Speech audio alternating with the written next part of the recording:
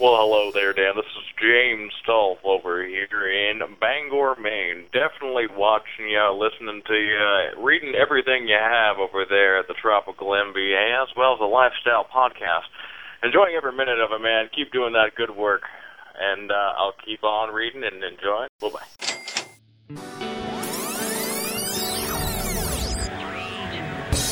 Hey, podcast listener, even if you are alone in your entrepreneurial pursuit, know that today, right now in your earbuds, you are joined by thousands of entrepreneurs all around the globe seeking to do the same thing you are. If you want to know more about this program or this podcast, or want to get barraged by a lot of annoying pop-ups, check out our website, lifestylebusinesspodcast.com.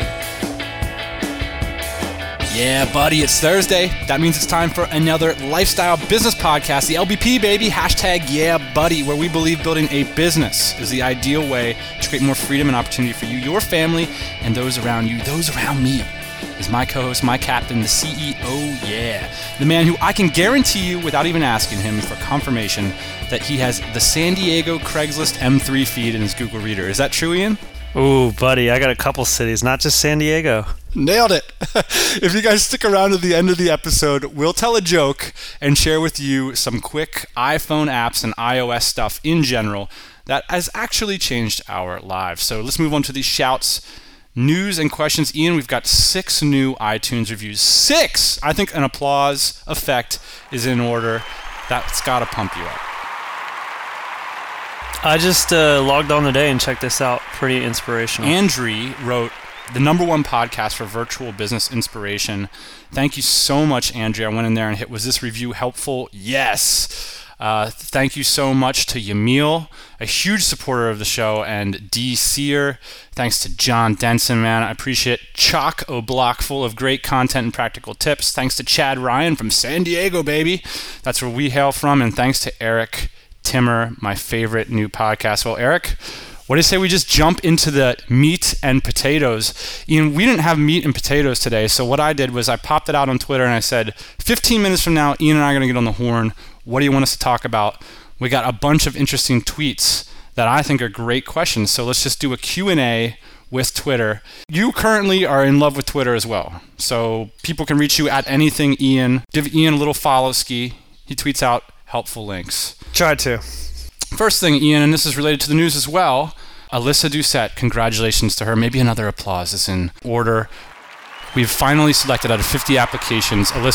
She stood head and shoulders above many of the applicants, and I'm so happy to welcome her to our team. We were interviewing a bunch of people, and then I basically got a "we have the dream" speech from you via email telling me how you were so pumped up about Alyssa.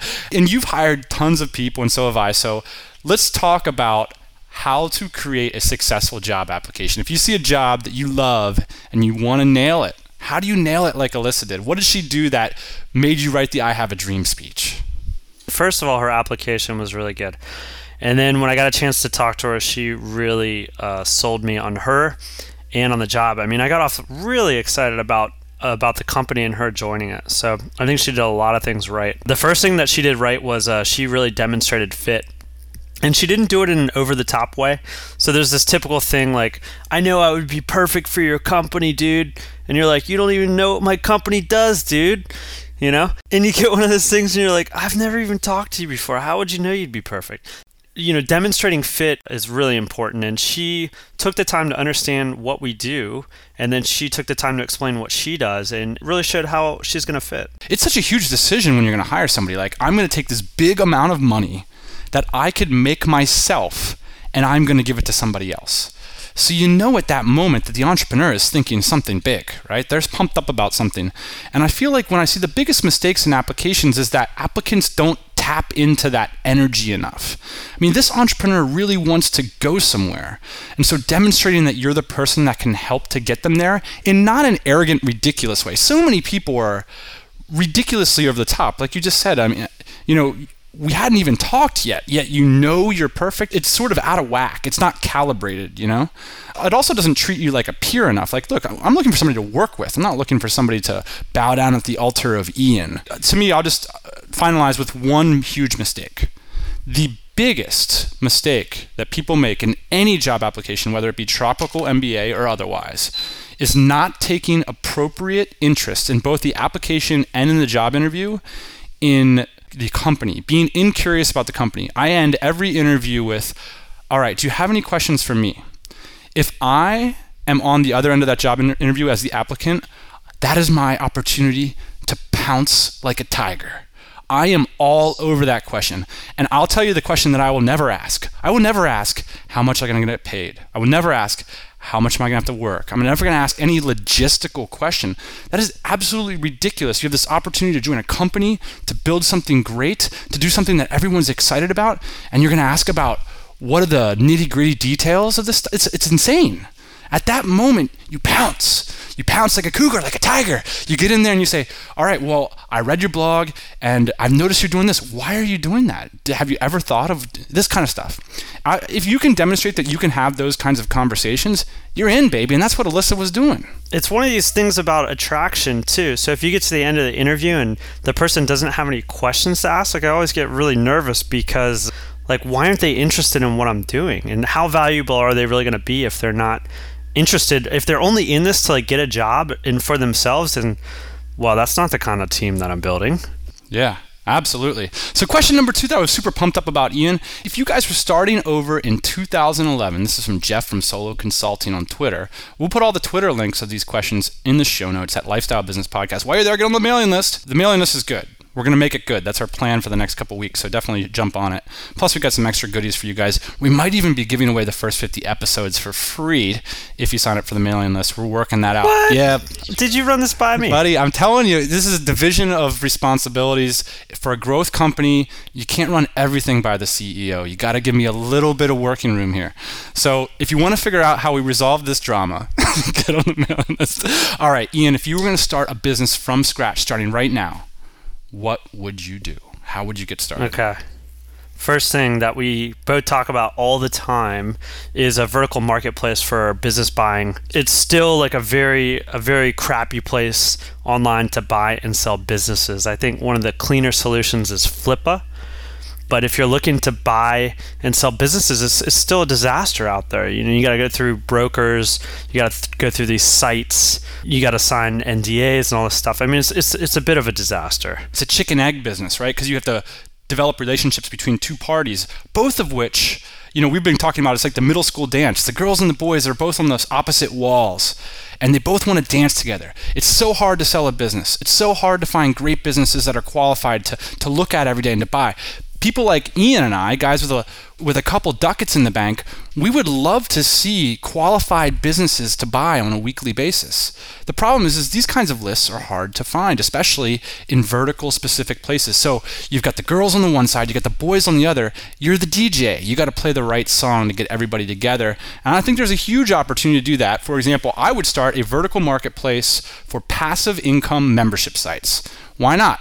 I'm going to reach out to anybody who wants to put their passive income membership site on the market and say, I'm developing a list of qualified buyers, a list of qualified things, and at the beginning, I'll only send out one email every 2 weeks. But at least you get started, you qualify everybody, you build up a marketplace, you build up a market, and you get started on that. Some other stuff. Not cat furniture? What do you think, Ian? Cat furniture business still hot? What's going on there? Man, we just inked a deal with PetSmart. Like a boss. The cat furniture business is totally hot. Actually, it's growing for us. It's taken a long time. We've had to be in it for a while, but it's definitely growing, and it's definitely starting to kind of stick its nose out and be important. So it's still good for cat furniture. I think it's a little bit flooded. We got into it when it was fairly new and there was a lot less players in there. But in general, import and design is still very important. Creating efficiencies between here and China, I think that's also important. Design and products are always going to be important. Yeah, buddy. I think there's going to be less of them. I think it's getting cheaper and cheaper to execute on that. So absolutely, I would still recommend importing. You know, there's enough barriers to entry. There's enough fear involved with it. There's enough money involved with it that you can still make a lot of money doing it.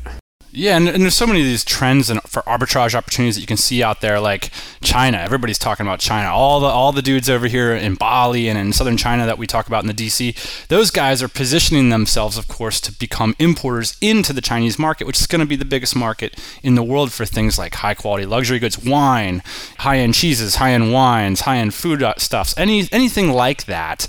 that, when you have an explosive middle class, those arbitrage opportunities are always there. If you've got web skills, I might start a fleet of Ning communities with network independent value. An example could be like, Bali, like say couch surfing is something that's very useful to people, but it's not really focused on like expat scene. So why not start a Ning community focused on different expat enclaves or different market segments, like people that love Ferraris or whatever it is. Ning community is a big opportunity. I also love doing what AdSense flippers are doing. Why not identify a process around a certain kind of niche site, and you can just launch those things like, there's a guy on Flippa right now that's doing video blogs. He sells video blogs for $10K a pop, and gets them started, chooses the niche, gets the thing up, and because you've got a process in place, you can build those sites effectively for cheaper than anybody else on the planet. That's what my boys over at AdSenseFlippers.com are doing, so definitely check them out. I'm going to organize a webinar with those guys because I love what they're doing. I love it. They're definitely impacting what we're doing, and on top of all that, they're really cool guys.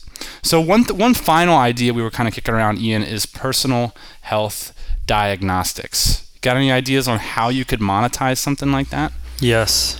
This is going to be pretty big, I think. Brendan, I should say, in the DC is talking about how he gets scans every year. Taking care of yourself is super important. I know you and I don't do this as well as we should. Part of the reason we don't do that is because we have to rely on somebody else. We have to go to the doctor. We have to know what we're talking about. It's kind of getting to the point where it would be really nice if you could do this stuff yourself. And I think we're starting to have the technology to do that. You can self-diagnose, and then you can also self-treat and self-prevent. So I think that's going to be a huge, huge industry. Yeah, the roadmap for this stuff is so tricky. Like, all right, well, I got a blood test. How much does that cost? What should I be checking for? What do the results mean to me? Even simple little roadmaps, like, what are the simplest things that I can do to arrange my diet so that I can increase longevity? I think energy and longevity are two huge things on entrepreneurs' radar, and getting that information for yourself is expensive. But Jeff, just to back up more globally on this point of if you were going to start from scratch, I think the biggest thing, and this is sort of related to the next question, is just to do a whole bunch of crap. Do a whole bunch of stuff. Do. Launch, fire. Do as much as you can. That's why I love the AdSenseFlippers.com story. Go there and click on their first income report and see those guys when they made $35 a month, and watch how they made $25,000 last month like a friggin' boss. And they did it by just doing a bunch of stuff, If you sit around and wait for the great idea in medical diagnostics, you probably never get started. And that's not how it gets done. So speaking of which, we got another question, Ian. How does one get a business going with limited time and or resources? A lot of people, they don't have any time. They don't have any resources. What can you do about that? You're probably not going to start a business then, because a business takes both time and resources. I don't really like this question, to tell you the truth. And here's the reason I don't like it, is because it's lazy. Okay? Ouch. Well, sorry. I'm lazy too sometimes, but we've already started off with the assumption that whatever I'm doing is more important than starting this business. And if that's the case, then whatever you're doing must be more important. So why even spend your time trying to start a business? Right? Ouch. That is the tough truth. To be honest, Ian, that's a similar emotional response that I had to the question, which is a business philosophically is sort of the organization or the end result of tons and tons of time and resources. So yeah, if you don't have time and or resources, whether that's expertise, whether that's a skill set, whether that's an important relationship, whether that's an ability to work your tail off, then yeah, you're kind of screwed, aren't you? Because that's what a business ends up being, is the culmination of all those things. Now, if we're not going to be cheeky and clever, and we're going to say, maybe what the person's asking for is, what are some super high leverage tasks that you could do if, say, you only have an hour a day? If you've got other priorities that are more important than this business, but you'd still like to take a shot at it and test it out. You want to experiment. Run an experiment. So let's not be jerks, and let's try to provide some value here. So I would say you start with an MVP. That's a minimum viable product, and that product is going to be between $100 and $300. It's maybe going to be a mix of services, maybe online services and consulting, or maybe a little bit of a membership group, or whatever it's going to be. Maybe you're white labeling somebody else's product, so as an affiliate. It's between $100 and $300, and it's a long form sales letter. Something that you believe in, something that you can support, and every day you get onto that WordPress blog and you work out that sales letter. and you make this product, whatever it is. Let's say it's how to do your taxes better. Say you're good at doing your personal finance, so whatever it's going to be. Identify that product, write that sales letter, and then try to drive traffic to it and try to get on the horn. Write a sales letter that's so good that you want a cold call to get people to go read it, and that you think you can convert traffic off of that thing. If you can start popping some sales, I think that's where I would start. A product that you're not producing the product at the beginning, you're essentially producing the sales and marketing. And the product ends up being something that's simple to fulfill, like whether that's a phone call with you, whether that's an affiliate or white label product. What most people do is they waste their time, for the first few years building out a product. And I don't think that's a great way to start. I think you should figure out how to make sales first. And if you can figure out how to make sales, then you know that you can invest in the product creation process to create more higher value kind of stuff. And just another idea here. This guy it seems like he just started blogging about what he wanted to blog about, and now he's got all kinds of followers, and I'm sure he could turn this into a product real quick. Mr. Money Mustache. Have you heard of this guy? No. Yeah, I just came across him, and he's this cool little experiments, figuring out how much it costs to drive a car every year, distance commuting, time wasted, yada, yada, yada. But a really, really interesting kind of personal finance site. He claims to have retired in 10 years off an income of about $150,000 a year. That's working baller. A corporate gig, yeah. Yeah, and he's working an angle too. I love, we were talking the other week to Alyssa at eatyourveggies.com and helping her out with some of the stuff that she's doing. And she has the capability to make a full-time living off of that site, which started as a part-time experiment. But what I loved about her site is that she's focusing her content, number one, on solving people's discrete problems. And people have a real pain point as to why they're going to her site. They've got these long-term chronic diseases, and they want to solve it with a diet and cheap solution. And she's got answers for them, and she's got the experience to back that up. And the one thing I really like about her is that she is engaged in that community. She's over-delivering. She's there every day, interacting with people that could potentially be her market by helping them out in a big way. And eventually that's going to mean money for her. So that's another great way to spend that 1 hour a day. So let's move on to the final question, the importance of persistence to success. How do you feel about this idea? Because everybody always says, Ian, you persist through the hard times and all this kind of stuff. And I guess I have a couple examples of that, but we never really talked much about persistence. Yeah, I think this is a cool thing to talk about. So, in my mind, there's two different kinds of persistence. There's the foolish kind of persistence, and then there's the Bala kind of persistence. And of course, we're shooting for the Bala kind of persistence. When I was younger, Mom would tell you to push through things that you knew were bullshit, and you were pushing through for no reason. And when you got to the end, it was bullshit, and you're like, man, that persistence didn't pay off.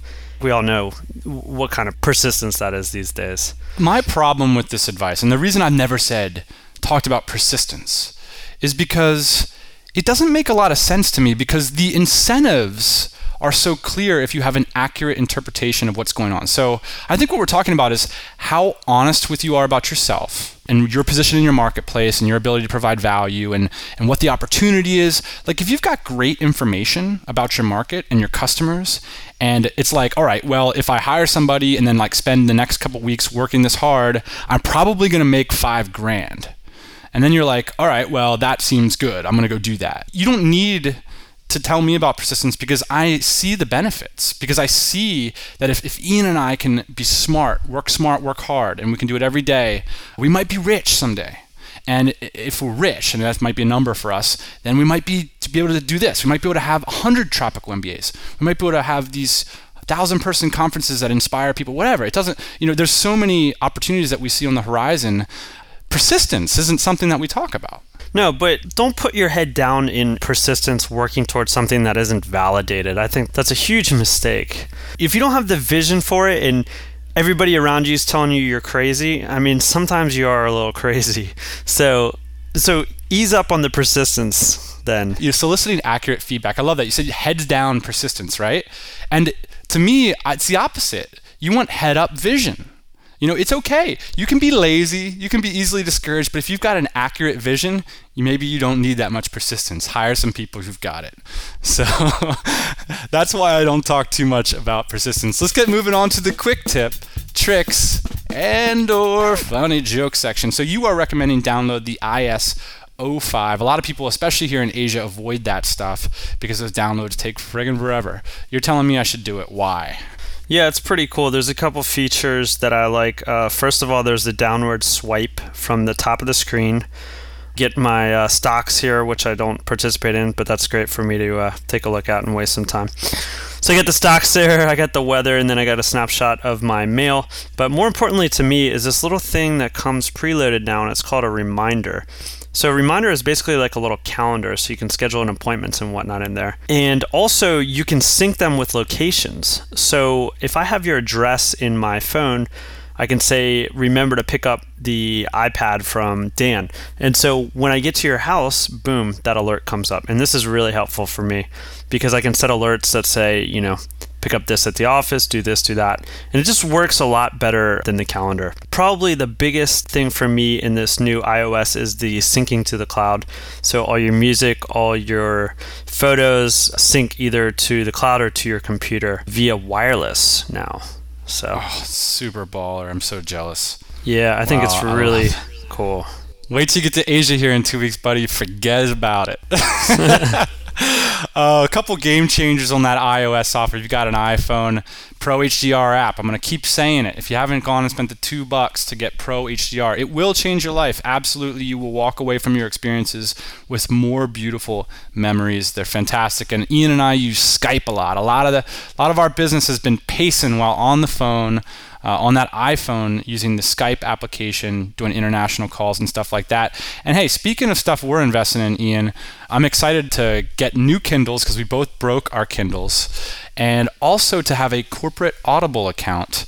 Audible.com is expensive. It's a place where you can go and download audiobooks onto your devices. And, reading books is just so important to getting ahead. Izzy Hyman said on the last episode that he was on Foolish Adventure, he said, you're going to be the sum total of the books that you read 10 years from now and the people that you've spent your time with. And, spending time with is about the Tropical MBA. It's about spending time with you, Ian. And then it's about educating yourself and giving yourself that great information so you can have that vision we were talking about. So we're going to both get back on the Kindle bandwagon. We're both going to get Audible accounts and continue to educate ourselves. So if you guys got suggestions for audiobooks, do bring them our way. Well, it's been an awesome episode, Ian, and I'm going to top this thing with a cherry. I've got a joke for you. You ready for this? How does a German ghost say yes? Does it go something like, booyah? See you next Thursday, Ian. Hey everybody, thanks for listening. Don't be shy. We've got a mailing list, lifestylebusinesspodcast.com. Go there, get yourself signed up, and we'll keep you up to date on everything